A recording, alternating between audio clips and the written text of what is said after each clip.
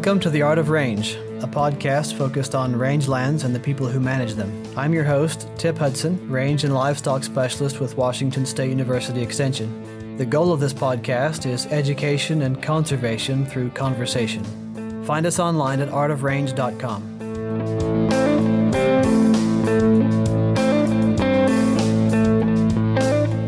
The audio quality on this recording is less than we are normally able to provide due to some technical difficulties, but this is a good time to remind listeners that there are full transcripts of the interview that you can find on the show notes website and at artofrange.com. I apologize for the inconvenience, but because it is difficult to reproduce an interview, I would encourage listeners to check out the transcript if there are content details that are difficult to hear. Thank you. My guest today on The Art of Range is Richard Fleenor. Richard has a long track record working in rangelands and is currently the Natural Resource Conservation Service State Range Specialist for Washington State. He has a lot of experience in plant materials, and we're going to focus a bit on that today in the context of fire recovery, but first, some introductions. Richard, what got you interested in rangeland science, and what are some of the roles you've been in as a range professional? Over the years, I got interested in range science. Actually, in college, I wasn't sure what I was going to major in, and I looked into biology and forest resources, that kind of thing. But then I found out that investigating it a bit, that the range management specialists were the ones that spent the most time in the field. Mm-hmm. So I went, I'm going to do that. Mm-hmm. So that was kind of what got me into it. And over the years, I've worked for Bureau of Land Management as a range technician and for the Cabo Confederate Tribes in a couple positions. One is a vegetation ecologist and one is a range management specialist. Actually, as a range conservationist is what they call it in the tribe. And then for the NRCS, I worked in different positions, range conservationist, management specialist, and plant materials specialist. Mm-hmm. And who was in the position here with the NRCS range specialist before you were? I was Keegan Glenn, and he had that position for, he's a long time range management specialist for the NRCS, but he was only in state range con for about 3 or 4 years, something like that. And was Jerry Rouse prior to him? Yes, and he'd been there for a while. 10, 15 years or something like that. Yeah. And Jerry was instrumental, wasn't he, in helping put together some of the ecological site descriptions for Washington State? Absolutely, yep. And yeah, he was a really smart guy, and he put those together. We're actually renewing them now, or updating them.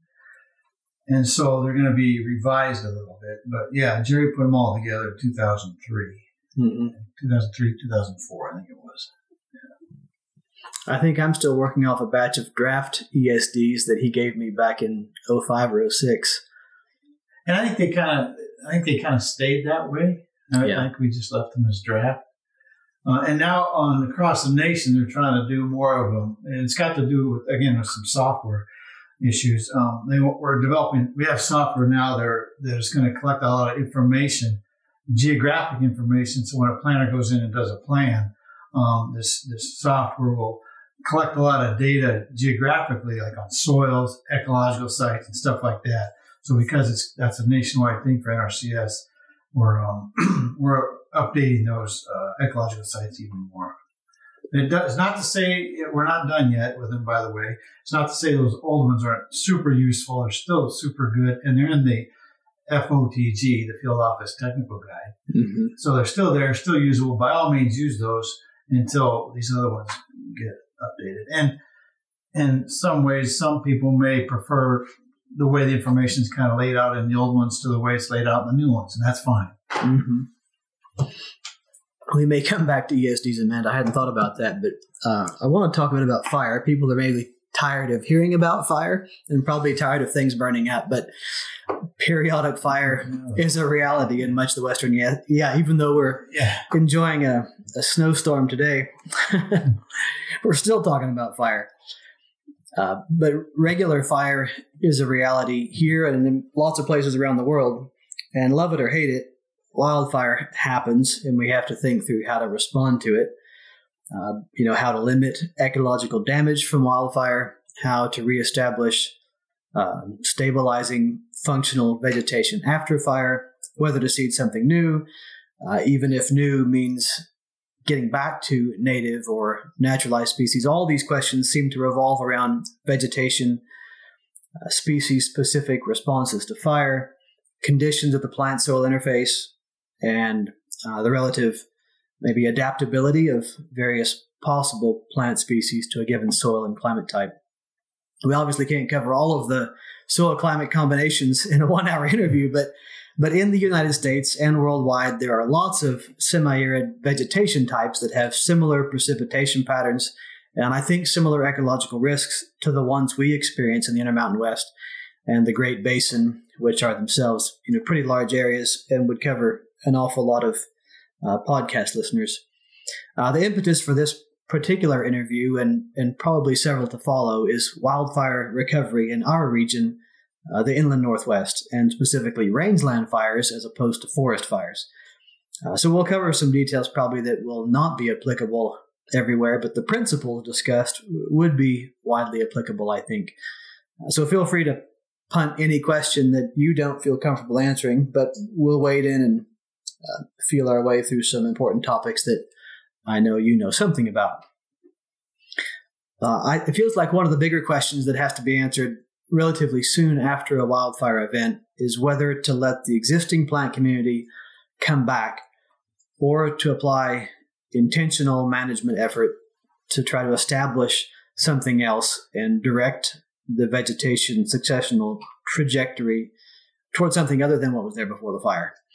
And one reason that's a big question is that it's a financial question, especially for private landowners. This can cost a fair bit of money.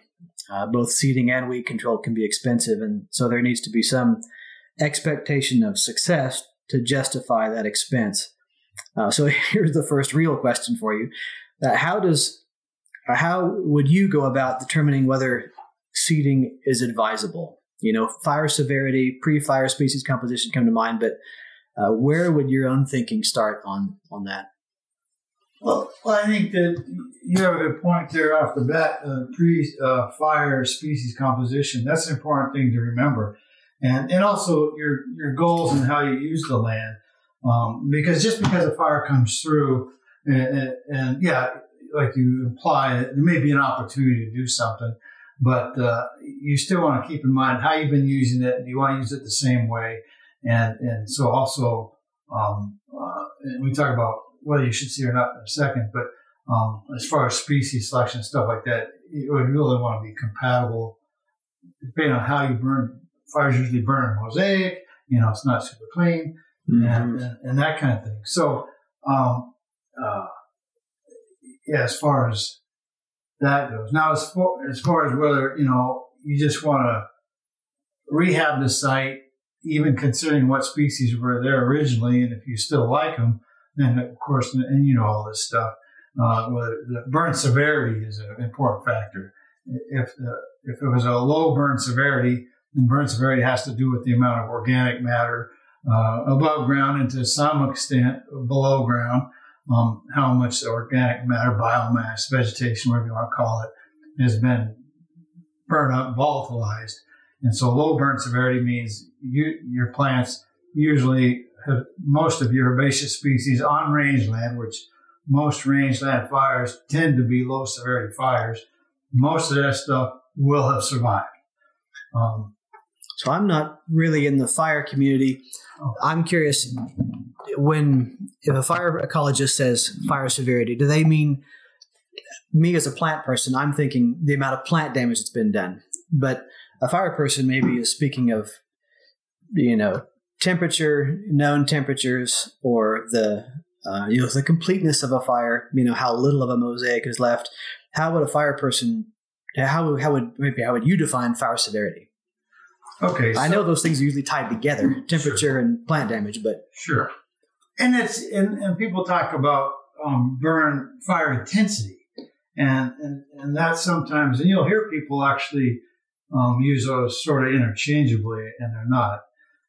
Fire intensity is like how hot things are burning and how intense the fire is. It may be super intense, but it might move through pretty fast and still leave root crowns intact and that kind of thing, even though it was high intensity. Right. But in that case, the severity means how much basically really organic matter has been volatilized. And that even means even into the soil, to where like the root crowns, the roots, the other organics in the soil have been volatilized. So now your soil structure's changed, right? Yeah. So now it's a more simplified soil ecosystem, if you will, and the soil's been damaged. So under low burn severities, that's not going to have happened as much as opposed to medium severity. It's worse, and some plants survive, but some don't, and some more soil damage was done, but not super extensive. And then high severity, of course, as you can imagine, is most of your plant matter has been burnt up, and it's even burnt organics in the soil. The soil structure is actually now changed, at least the top 2 to 4 inches or somewhat, and so you've changed the soil properties as well. Yeah. Yeah. Does that answer the question? Yeah. So fire severity has to do with the effect of the fire. The effect of the fire. You could have a fire that looks like a flaming freight train that's going 40 miles an hour, and it seems like it's Armageddon. But if it blows through the plant community really fast, with high wind behind it, that may not do a lot of severe damage. Right. Yeah. And some of us have seen that. Like, oh my gosh, the sagebrush is torching 20 feet high in the air. Mm-hmm. It's just hot. And then you can walk in there 20 minutes later and go, wow, it's it's not that bad. Mm. So in the case of a severe fire where you expect or know that there was significant plant damage, maybe to back up a bit, how would somebody determine if they're not sure whether the effects are severe or not? Like determine whether or not, say you've got, a bunch of perennial grasses that were there prior to the fire and it burned. How can you tell whether or not those survived the fire? Yeah. So the way you do that is, and one I would always say, if you're unsure about that, contact extension agent or NRCS field office to get some additional help on that. But just going out there, if the root crowns of grasses are still intact, like you can scrape off the top, it may be blackened on top, but if you take your foot and kind of scrape off the top and there's still a little green crown, or even a brown crown that wasn't burnt, then your grasses are in pretty good shape. That'd be low severity. And the crowns can even burn a little bit.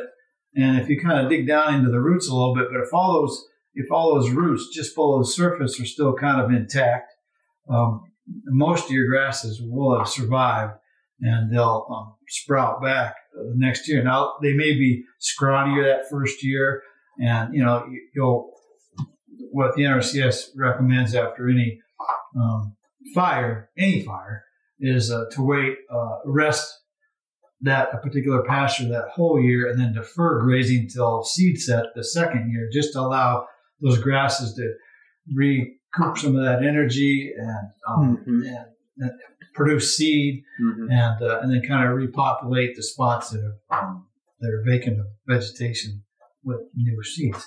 So anyway, so you can still see crowns and roots. That's a low severity. If you look at it and you scrape away, and the crowns look like they've been damaged more, and the roots may have been burnt down about a little bit into an inch or a little bit the top surface. And I guess I should also talk about the amount of duff on the surface. If there's still some duff left, it's a low severity fire. Yeah. If you've got not much duff left, but there's some duff left, then it's kind of a medium intensity fire. And the easy ones are to see is high severity. There's no duff left. Getting back to the vegetation, it's just all been consumed. It's white ash. Low severity fire, you have black ash, right? It'll be black on the surface, and then moderate, you tend to still be kind of blackish on the surface. A high severity fire tends to, all you're left with is white and gray ash Mm-hmm. And then oftentimes if you brush that away with your hand, the soils down below are kind of like a burnt orange oftentimes. And so, and there's just no vegetation other than maybe some tree stumps, big, large stuff maybe is still there. But anything fairly small has been burnt up. I'm just asking questions as I think of them. If in a severe fire where you have all the duff burned up, would there be, how well does the soil seed bank survive? Would you get plants coming back from seed? Yeah. So like in a high severity? Yeah. And that's a good question too. So in most cases, no, it will burn up the seed bank as well in a high severity fire.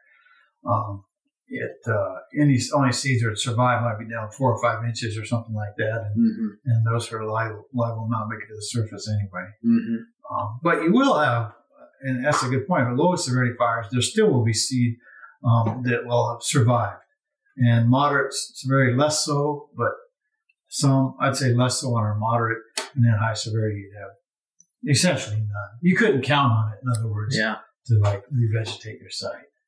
So whatever begins to grow in a plant community that experienced a high severity fire would be seed that blows in from off-site? And be deep-rooted, like if it was a deep-rooted shrub or something. That have meristematic tissue that are down below the heat level. Like you can torch off an aspen stand pretty crazy, right? Mm-hmm. And this goes for riparian areas in general. I see where it'll just go up a draw, and you'll think that everything has been... Takes everything. And there's like that white powdery ash around, it gets gone. But they have deep enough roots that the next year you go, oh my gosh, there's aspen like crazy here. So that's riparian shrubs will do that. Deciduous shrubs, riparian shrubs will do that. What about perennial forbs? Would they survive that? Or are their growing points too close to the surface? They'd be pretty much too close for the most part. Yeah. I'm trying to remember if there's any exceptions.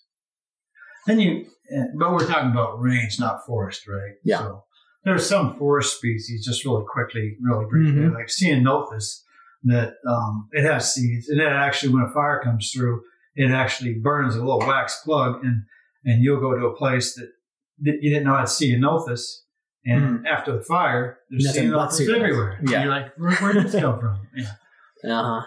So, but that is a shrub. Mm-hmm. Yeah. So if you had a high severity fire, it would likely be a good idea to put some seed down. Yes, and that's and so maybe it's so there's other things that you got to think about, like if it's a high severity fire that burned through like kind of a rocky place, it probably wouldn't do much good to try to seed that. And, so if you had a high severity fire with moderate to deep soils, then that would be a good place to seed. But sometimes you get these higher severity fires on a steep slope and it's rocky, kind of, and you're probably not going to seed those anyway. Mm-hmm. Might or might not take. Yeah. With a low severity fire, how would you make a determination of whether or not seeding might be a good idea? So with a low severity fire, I'd say if you had a good range to begin with, or a fairly good range to begin with, and you had a low severity fire on range land, it's very likely just going to make it better. It's not going to impact it. Blue bunch and Sherman big bluegrass and all these, they tend to survive fires pretty well. Mm-hmm. And blue bunch tends to thrive afterwards. If you had like an annual cheatgrass range and it burnt a moderate or light severity fire, that might be an opportunity to actually, because it'll burn off the cheatgrass and it will burn some of the seeds laying on the surface. And so it is almost like an opportunity if you want to take it and I would recommend, if the landscape allows, to drill in seed because you could drill in a perennial grass then, and oftentimes, and particularly in like a moderately severe fire, you'll burn enough of that cheatgrass seed that you kind of get like a year of a low cheatgrass production. But if you do nothing, that second year, boom, you got cheatgrass of nobody's business, even like more than before the fire. Yeah. So sometimes you have a little bit of a window there. But if it's super light, you're still going to have cheatgrass that next year. Light's already fire. But if you've drilled in a perennial grass that can compete with it, then that in the long run should give you better range. Mm-hmm. If you were going to seed some kind of perennial grass into a low severity fire that had cheatgrass before the fire, would it be a good idea to do some kind of site preparation, like a herbicide treatment for the cheatgrass? What would the likely successional pathway be if you just put down grass seed? To what extent could that suppress cheatgrass? Well, I think ideally if you had that situation, I think what I might want to do, and let's just say we might be able to drill in, or regardless broadcast or drilling. I guess if you're going to drill it in, what you might want to do is kind of wait, and if you get a fall rain, and sometimes we do, we get enough rain that the cheatgrass will germinate, and then you could do a quick application of a broad spectrum herbicide and kill that last flush of cheatgrass. So now you've burnt some cheatgrass, you've got a last flush, and then if you drilled into that, I think you'd have pretty good success. Mm-hmm. So I guess as far as site prep, in these drier environments, you're not going to want to wait until spring to seed, because as we know, with the type of climate we have, wet winters and somewhat wet springs, but then dry summers and all that, usually waiting until spring to seed in the less than 12-inch precip zone is your success is not that good. Mm-hmm. However, above that, like 14-inch precip zone, you can drill in the spring and have success, and that would give you actually another opportunity to spray the cheatgrass if that was a situation. After spring green up, spray it and in the higher than 12 or 14 inch or higher than that precip, and then you could drill in your perennial grass, and that would be a good opportunity in you to kill that last flush of cheatgrass. Mm-hmm. Are there particular grass species that do a better job than others at displacing or preventing invasion of cheatgrass? Well, I think the main thing, this is just my opinion, which I think it's probably common, is the most adapted grass is to the site, right? So if you're in the Columbia Basin and you're in the 7 to 9 inch precip zone, it really doesn't matter that hard fescue or some rhizomatous grass really competes well with the cheatgrass because of its root structure if it can't survive the low precip. Mm-hmm. And number one, to compete, you got to have something that survives where it's planted. Mm-hmm. And so even sometimes bunch grasses are your best choice, even though intuitively you might think, well, they don't have a root system as good as, right, as a rhizomatous grass. So I would use, look at the ecological sites for what species can grow there, and then also find out from your vendors or whatever what plant or NRCS if they're introduced species what grow well, like let's say in a really low environment, low precip environment, and get that first, and then if you have some options there with species that have a little bit better root structures and stuff, then go with those. I may have jumped the gun on that question, but how would you go about determining what to seed? Because whether or not a plant can compete with cheatgrass is only one option or one consideration. You just mentioned the plant's got to be able to survive in the given site that you're planting it in. Like you're not going to plant orchard grass in a 6-inch rainfall zone. Yeah. So what the seed is, getting back to kind of what's your goals and what you have already and how you're managing the land already. Because even let's say you got a site that's, let's say it's in a low precip zone and you got mostly native species, we'll just say blue bunch or for now. And it gets burnt over and you think, well, I got an opportunity to put in like a little bit more aggressive, like a crested wheatgrass or a Siberian wheatgrass or something like that.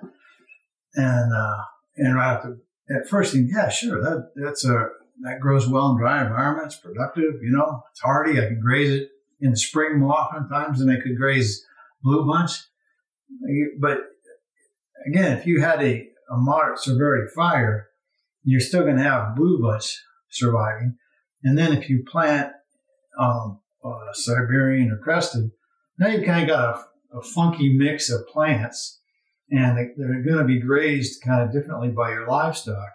And you may put yourself in a situation that is harder to manage now because you got these two different types of species. Mm. So you want to make sure that, the plants can survive there, and they're gonna work with the management system that you have and the plants that are there. Unless for some reason, we'll just go back to the high severity fire. If everything's torched, well, then you don't have to worry about that so much, right? Because you've got nothing left and you can put in kind of what you want. But having said that, fires almost always are a mosaic. Mm-hmm. And almost always within not that big of a space, you can walk from a low severity area to a high severity area, and again, high severity tends to be more rare on range, but you can have pockets of it, especially if you have juniper trees or if you have sagebrush, high densities of sagebrush in some places and stuff like that, where the fire stayed longer. So you still have a mosaic. So it's never just a super quick answer like, we'll always do this then. Right. Yeah. And a lot of seed company charts or plant materials charts include ease of establishment as one of the ranking criteria. To what extent should that be considered? Like if a species is difficult to establish, what exactly does that mean to somebody who's not a seed grower? Yeah, no, that's something to keep in mind as well. I would agree. So you might, let's just again keep kind of talking about like a low precip environment. Mm-hmm. You might have, let's say you're going to put an introduced species in there because you feel like that you'll have more success with that. Okay, and you might have a species that's pretty easy to establish. And in this case, I'm just using a couple examples. Like Siberian wheatgrass will do well in the 7 to 9 inch precip zone of the Columbia Basin. And you might go, well, I know Russian wild rye, that's pretty drought tolerant, and that I might want to do that. Talking about your ease of establishment, the Russian wild rye is kind of more finicky in getting established. Once it gets established, it's a pretty great plant for forage and that kind of thing, but it's a little more finicky than like Siberian wheatgrass. So yeah, you might make a decision there to go with Siberian if you don't want to risk it. So, And does finicky mean that it tolerates a narrower range of soil conditions, or that it requires planting at a really specific planting depth? What all does finicky mean in ease of establishment? The planting depth is one of them, and then it just the vigor of the seedlings is less hardy. Mm. So you'd have to you got to be more picky on how at the right depth, and then the seedlings are a little less vigorous. So if it's competing with cheatgrass and all this and that, it's not going to do so great in the beginning, whereas Siberian would kind of do pretty well from the get-go. Mm-hmm. So that's what happened. Now, in the long run, like if the cheatgrass was controlling stuff, eventually the Russian wild rye will be really competitive. Right. But it just doesn't come out of the gate as well. Right. And there's other species that are known for kind of easy to establish, like slender wheatgrass, blue wild rye, mountain brome. There's quite a few like that. And I don't want to get off the subject here, but oftentimes those ones that are easy to establish, they tend to be short-lived. Yeah. It's kind of like, yeah. Right. I've heard it said about some of the big warm season perennial grasses of the Midwest that it's a bit like growing an elephant. It takes a lot of work to bring it to maturity, but once you've got it there, you really got something. Oh. Okay. And has a lot of value. It's got longevity. It's that'd be like a significant asset. Yeah. Yeah. Okay. Yeah. That'd be, I don't know, is the audience just in the Northwest here? Or? No. I mean, yeah, it's more of a national audience. Okay. And so as you'd expect, being Washington NRCS, I'm more familiar with the Pacific Northwest. Oh, yeah. No, I think the same thing applies with some of the preferred perennial species here. Going back to seeding, I've seen some commercial Timothy fields where the soil bed was too fluffy, and the only place where it germinated was where the tractor tires had rolled over a place that had already had seed put down. And every place that had not been compacted by the tractor tires, nothing established because the seedlings came up, the root hairs didn't find anything solid to hang on to, ran out of moisture, and just died. Yeah. Yeah, it's troublesome. Like, now this isn't in just range, but like in dealing with a lot of fires, post-fire rehab, there'd be a lot of dozer lines around fires, right? And so, the dozer lines, when they're fighting fire, they build all these dozer lines to control the fire. And then it's all over with. And then what part of the rehab is they go and they pull the berms back on the dozer lines. And by that time, it's all fluffy. It's almost powder. Mm-hmm. And then we'd have money to seed. And you kind of, oftentimes, with fire, you're limited when you're working with, assistance from the government or whatever. Like, okay, you have money to seed now. You do it now or you don't get it. And right. So you'd seed necessarily not at the best of times. And sometimes you'd seed that. And if you seed it right after they pulled the berms back, it's like you said, it'd be so powdery. The seed would kind of just sink in there and be so fluffy it wouldn't do worth a darn. And it would die. But then if you wait and you get a rain, then you get like a little bit of a soil cap and the seed just sit right on top. And that didn't really work so well. Right. So there's a lot of circumstances that don't really work out so well, that you got to live with. And so. Yeah. Maybe talk a bit about planting method, and then we'll come back to some species. I've heard some aerial applicators say that if you're going to apply seed in any broadcast method, you've got to get it before the first rains come following a fire, because that tends to cause the ash and soil to kind of cap off and do just what you described. Yeah.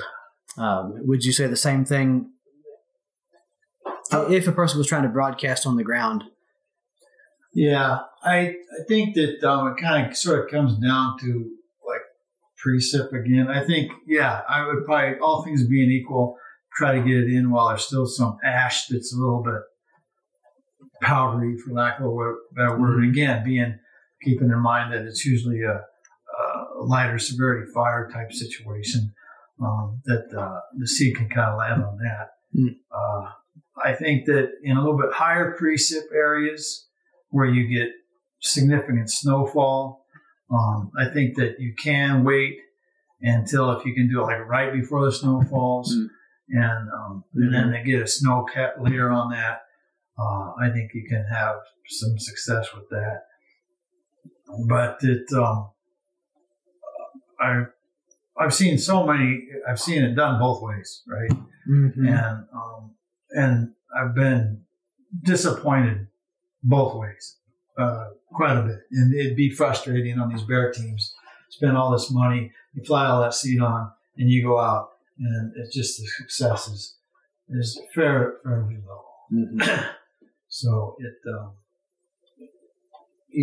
that's why we always speak of if you can drill it in, right? Yeah. And if you're seeding a dozer line or something, if you can, try to wait till it's till you get good seed soil contact without being super fluffy. Mm-hmm. Things like that. Because just throwing, I've seen so much seed thrown out, and even if it's you seed when it's still like right after a fire, if it's a moderate fire, you throw that seed out there. There's still so many plant roots and plants that are still there. The little seed isn't going to do anything to compete with the plants that are already there anyway. And, oftentimes you'll see people seed a fire that's like, it doesn't even need it. It's not going to do anything but feed mice and right. insects and because there's enough root crowns, I think, there that it's going to sprout anyway. So, yeah. But, range drills are a pretty involved piece of equipment. It's not the kind of thing you can pick up for $500 at a used implement dealer. To what extent are there rangeland drills available for rent for private landowners? Yeah, that's a good question too, and I wish there was more. And I haven't. I'm not exactly sure. It wasn't too long ago. I was talking with one of the conservation districts, and I guess the BLM down in Vail has several range drills that they don't even. I think they might not even renting or get rid of. They down there. I guess they've got some. So I think they're around. I know the Cabo Tribe has an old one, whether it still works or not. I'm not sure, but so some are around. But you're right. Most people aren't going to have access to that. You can see it if you don't have rocky range ground and you have a regular grain drill. Yeah. You should be able to run it. Of course, if it's rocky, then you're going to beat your drill up, and people may not want to do that. Right. And I get that. Yeah. Let's go back to some species and maybe reference material. Where would somebody, like, if say I live here and I want to know what should I plant here, the way I would go about that as a extension person is finding a list of plants for that soil type, either from a soil site description or from the ecological site description. Are there other places to get lists of potential species that would be native to that soil type? Let's just stick with that for just 1 second. The Web Soil Survey is out there for everybody. Just you can Google that and then you can pick out your location on the landscape. It's pretty easy to use. Pick out your area of interest. And it has all sorts of data. And like you mentioned, it'll have the ecological site description in there. And so you know what ecological site description you got. And even if it doesn't have the ecological site, it'll say what ecological site is, And then the ecological site description, which is several pages of information. Then you can go to the NRCS Field Office Technical Guide. And in Section 2, go in and find that ecological site description that fits soils on your map. And that gives you an idea what plants grow there natively. And so that's, if you're interested in planting native species, that'd be a good source there. And if you can't find that, you can call up your NRCS office and they can take your location and dig it out for you. Absolutely. And they'd be a great reference for even knowing kind of which plants do a little bit better than others, and kind of like these questions, some of the questions you have, which ones establish a little easier than others, and then also which introduced ones, which obviously won't be on the ecological site description. Right. And they might say, well, these introduced ones would work here pretty good. I ask because I've had a hard time finding ESDs from the Web Soil Survey, which is why I end up going back to the draft copies I've got from Jerry Rouse. And that's going to be changing. Which it's not going to be very helpful to say now, but they're putting it in this new software called Edit, and but I think we'll end up. That'll be accessible to NRCS people, but then I think it'll still be available to the general public in the Field Office Technical Guide in Section 2. Those descriptions, and by the way, I know this comment's just for Washington. It's in the archive folder in Section 2. Don't be afraid to go in and use that. Yeah, I have been really impressed with the amount of information that's available in the ecological site descriptions, and I think they're really useful. Yeah, they're very good.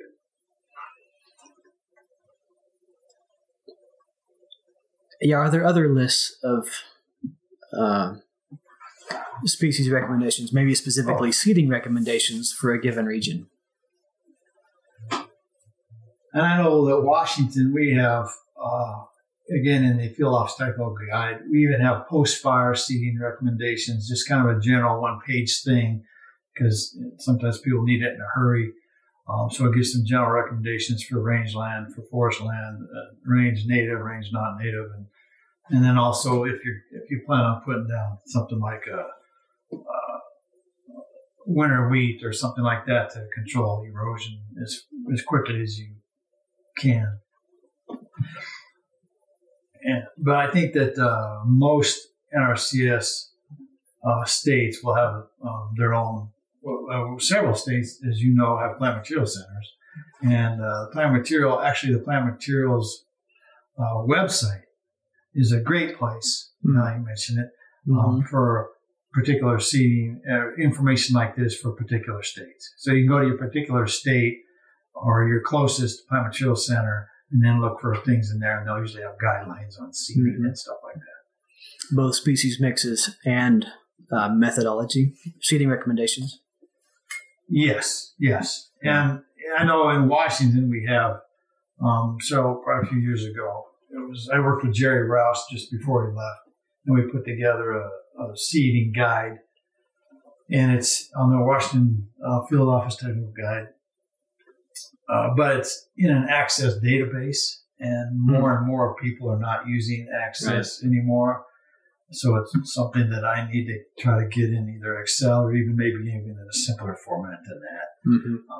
But if you have Access and you're interested in Washington or Oregon seeding, particularly on the east side is what this Access database addresses, but then we've also got information in there for the west side as well, Oregon and Washington. Is the information from that in the Washington and Oregon NRCS? I think it's like a revegetation guide or something like that. There's a publication that's a couple hundred pages long that's pretty significant. It looks like it might be the data that you're referring to in that Access database. Not sure.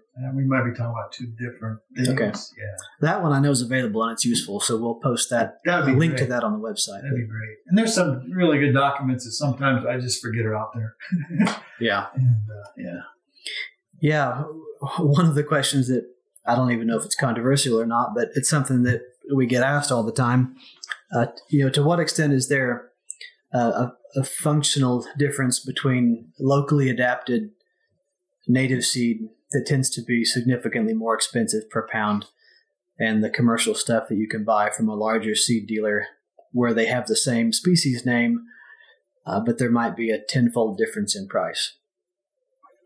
Well, I think that, of course, as you know, I'm not a geneticist, right?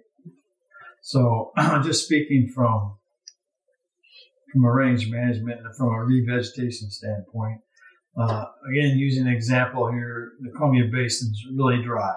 So you can buy blue bunch wheatgrass, the stuff that's been around for years, Whitmar, Goldar, some others, that actually is really good material and it works really well.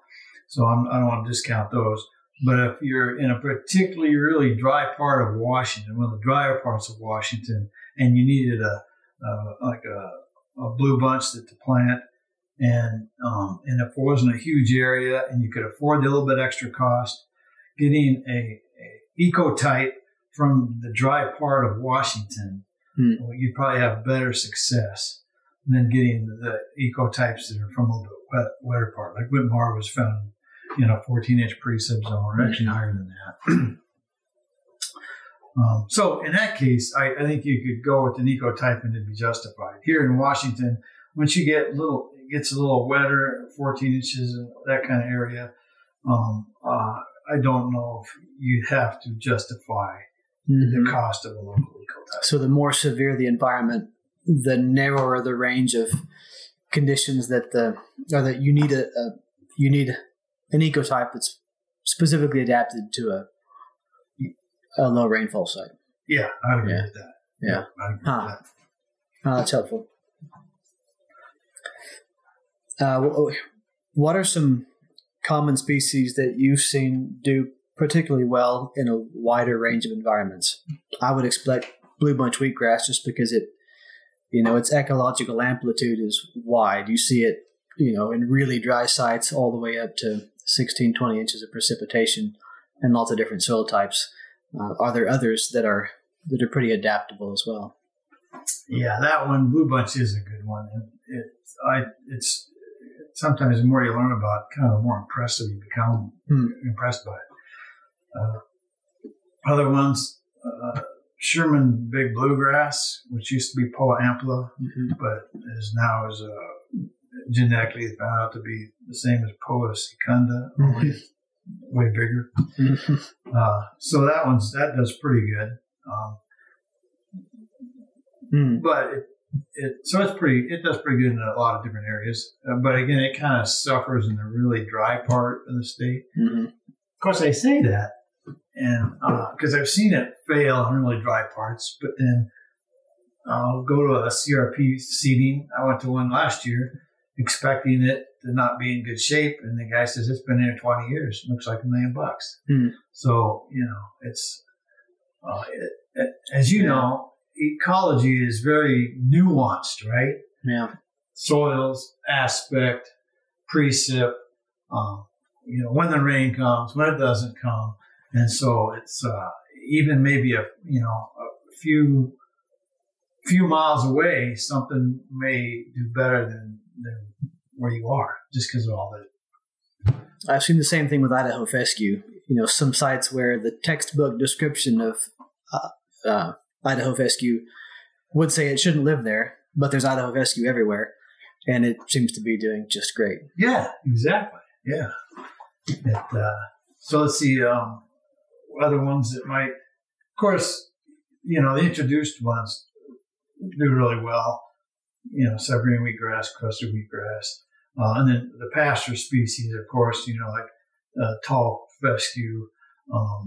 Perennial ryegrass. Of course, those are forage plants. Not so much. They wouldn't really be. You probably wouldn't find them so much in a fire situation because they're more pasture-like and less range-like. So I guess for range grasses, what would be a reason to pick an introduced species that functions like a native, say, tall or mid-stature bunch grass? What would be the reason for using an introduced but naturalized grass species?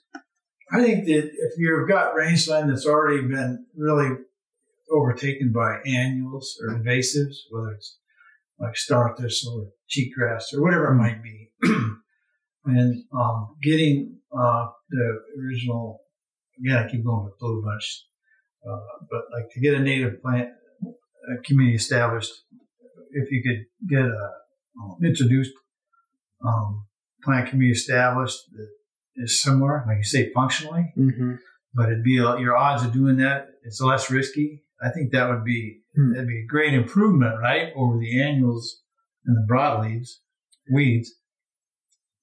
But it may not be perfect as far as right. Yeah, ecological match to what was there before. Yeah, but it'd still be close. Less risk in terms of cost or a likelihood of establishment, or both? I'd say both. Okay. Yeah, both. And I think there'd be nothing wrong with that. I mean, that's, you kind of,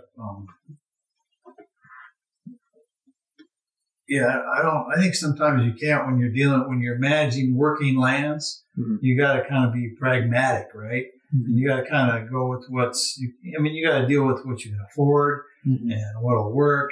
And you can't necessarily just always shoot for the moon. Well, nobody's going to do that. They could go broke, Right. So you just,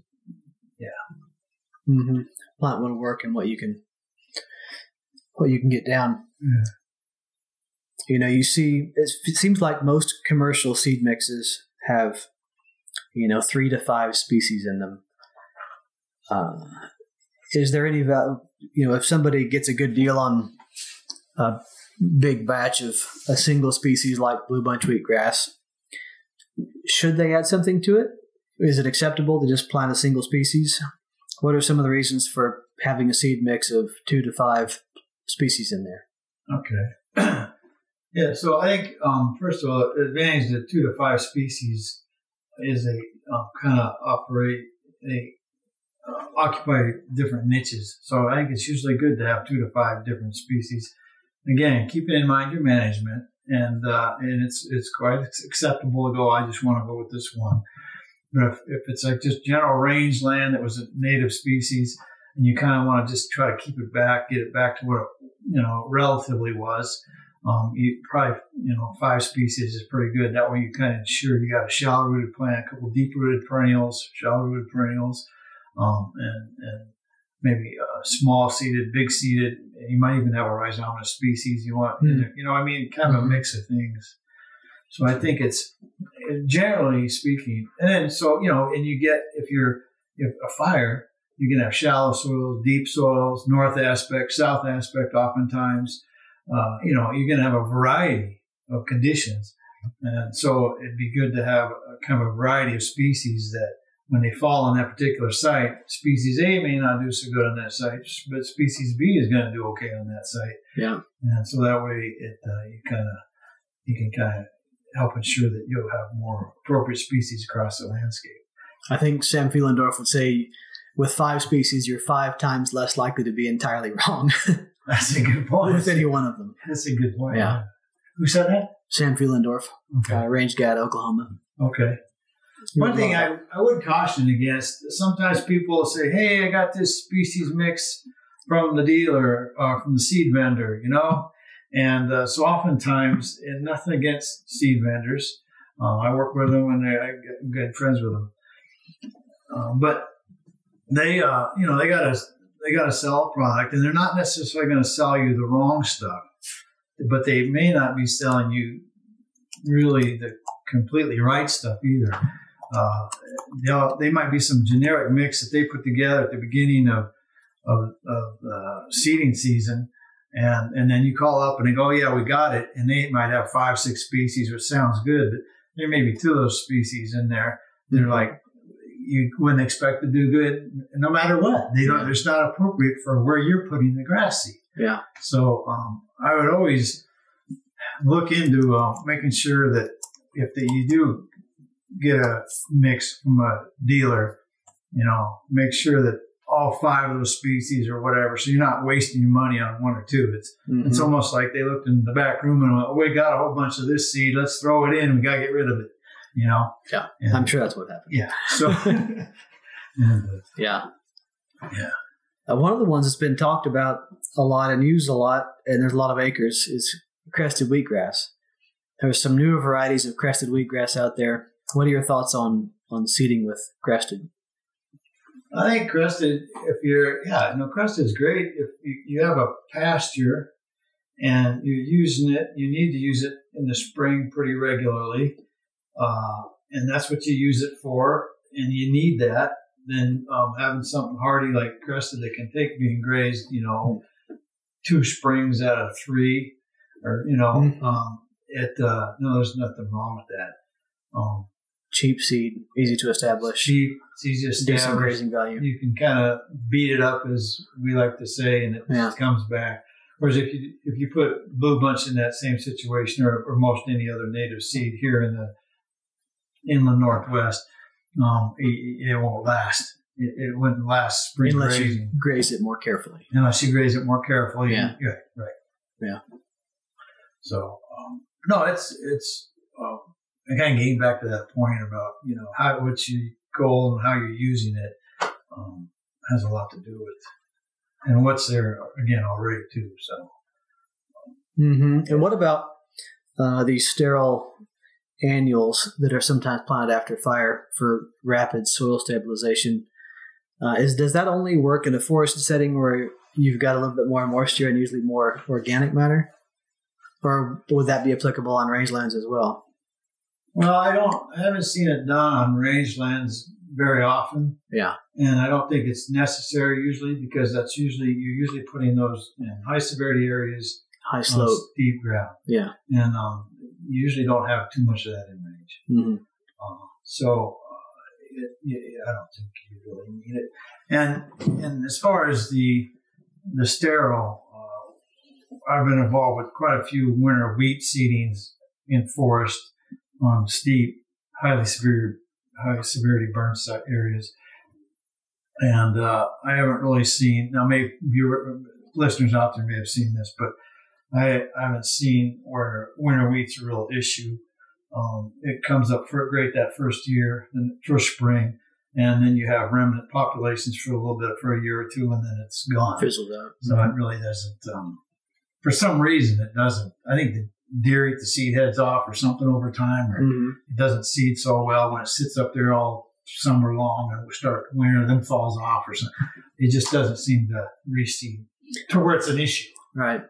But now cereal rye feels like it's sort of similar to winter wheat, but it definitely can be a problem. Yeah, that's right. That's a good point. Here in the Northwest, cereal rye is a real issue, which people in the Midwest, even on the West side, grow it on purpose, for forage. Mm-hmm. But no, cereal rye is a whole different issue, and hopefully nobody's seeding that after a fire.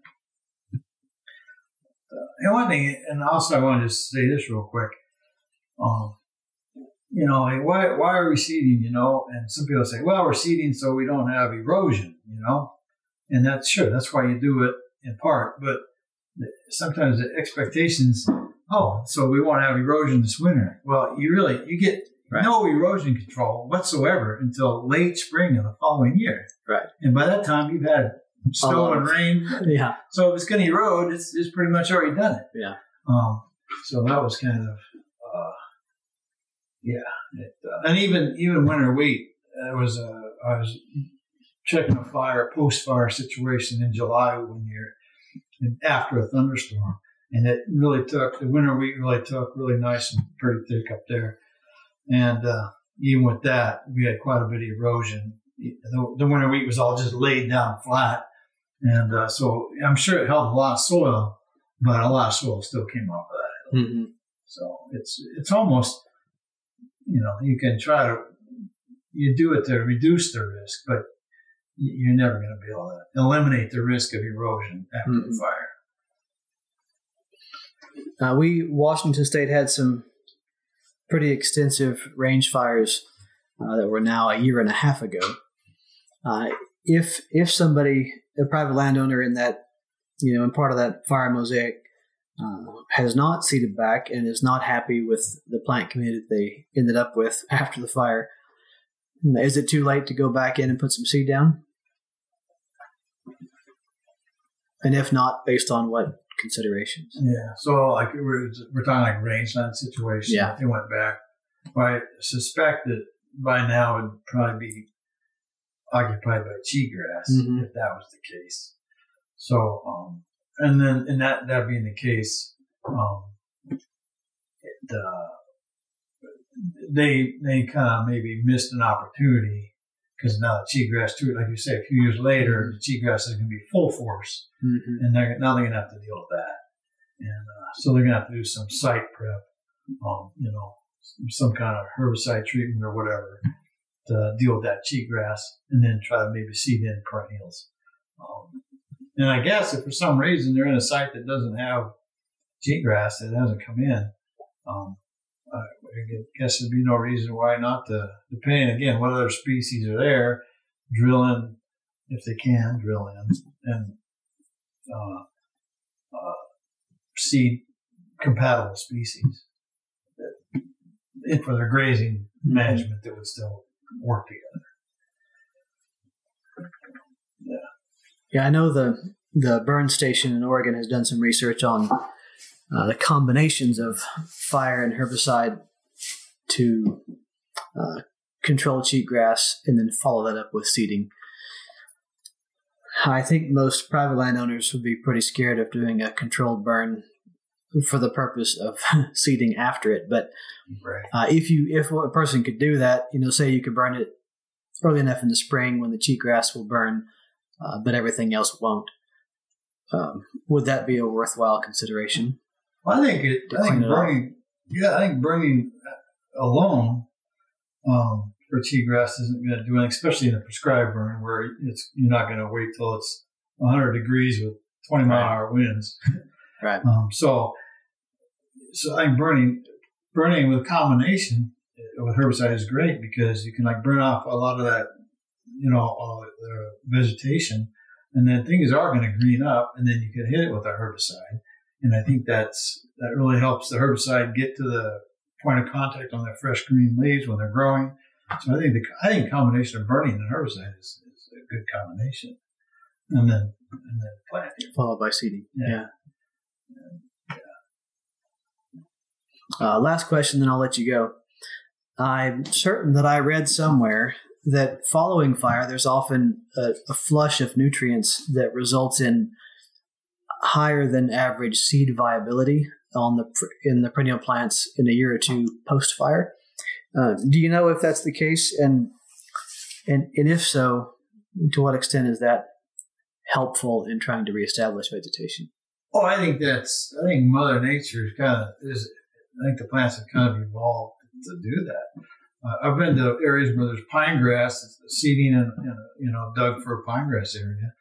And pine grass, as you may or may not know, that they almost never have seed heads on them. Mm-hmm. It's rhizomatous grass that and I didn't recognize the plants. I was like, what is this big bush grass with all these seed heads? What the heck is that? Mm-hmm. And they were all over after this fire. And it was it was pine grass. They went to seed like crazy. Mm-hmm. And you'll see, blue bunch do that. And other grasses, that release of, obviously some nutrients are released into the atmosphere, so some are made more available. Right. Yeah, and those grasses just really respond well. And that's probably almost another reason why if your burn if it's still low severity, let your grasses do this, boom, and then if you control grazing afterwards, like rest of that first year, which means not graze for a whole year, and then defer the second year till after seed set, that may go a long ways towards getting your range back in shape. Yeah. It's amazing how, I'll just say this real quick. It's amazing. A lot of bear teams I've been on, you go out to a site after a fire and you go, oh my gosh, this is terrible. It's a moonscape. This is never, and then you come back 5 years, you're like, wow, what happened to the moonscape? It looks great. Not always, obviously, but so it's those high severity areas are really the issue. Yeah, and I've been pretty surprised. Yeah, in say an August fire, and by September 15th, you see 4-inch long leaves coming off of the plant grounds where you haven't even had any rain yet. But you haven't had any rain yet. Somehow they're coming back. Yeah, that's crazy. Yeah, and that's those things that be ready, but you almost tell people, don't panic. Go out, look at it. If it looks like it's not high severity, if it's moderate or less, you may be okay. Yeah, because a lot of people put a lot of money.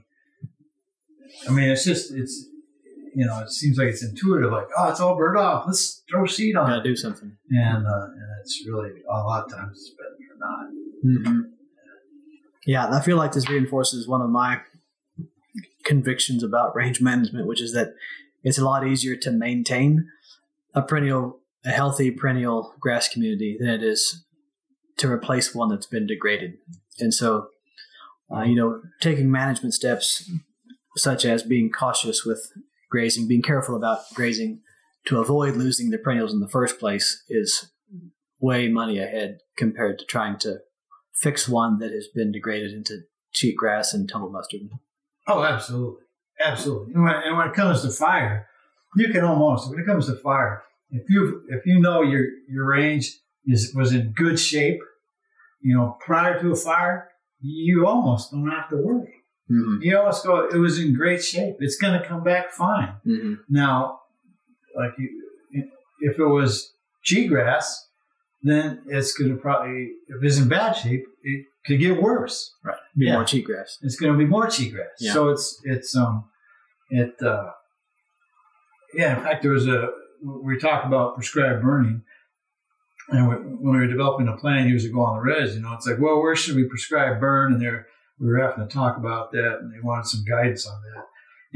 And what it basically came down to, if it was in a good shape rangeland, which you might think doesn't need a prescribed burn, that you can prescribe burn. If it's in bad shape and you think that needs a prescribed burn, well, a prescribed burn is not going to help that anyway. Yeah. So it's kind of, it's not intuitive that way. It's like the opposite. I do have one more question. Okay. Since we've got the platform here. What would you say are a couple key management points to keep healthy perennial grass rangeland in a perennial grass rangeland state? Yeah, I think understanding the grass growth, the physiology, of the grass growth, like when it's developing, it's how its growing points, whether they're low, when they get elevated. So when your cattle bite them off, and when how that affects basically regrowth and all that. So I guess really understanding the basics of grass growth for your particular grasses that you're managing is really the key, because it's not just like, well, I only grazed half or whatever, this or that. It's like when you graze it, how long you graze it, whether it's being rebit and all this and that. So I guess really understand your grass and how it reacts to grazing, and how, so how you can get your forage from that grass, but without giving it long-term damage. That's really the key. And here in Washington, we have tech notes that talk about critical periods for the grass growth in this state. And what are the critical periods when you should only graze during the critical period once every 3 years, and different things like that. So that'll keep your range in good shape.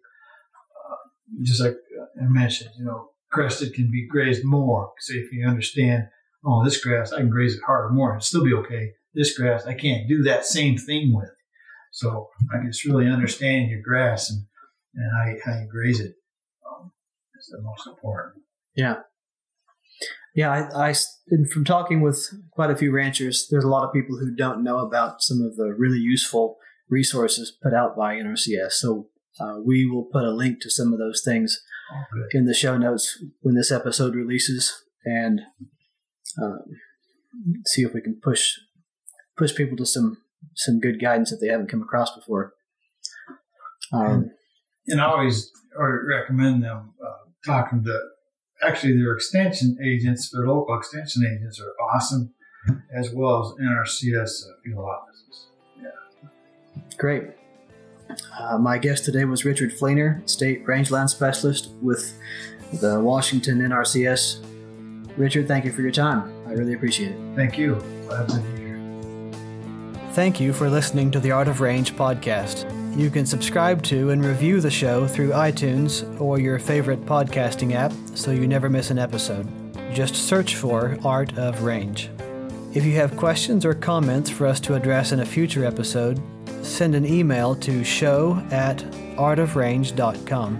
For articles and links to resources mentioned in the podcast, please see the show notes at artofrange.com.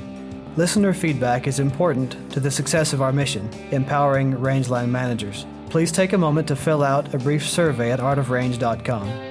This podcast is produced by Connors Communications in the College of Agricultural, Human, and Natural Resource Sciences at Washington State University. The project is supported by the University of Arizona and funded by the Western Center for Risk Management Education through the USDA National Institute of Food and Agriculture.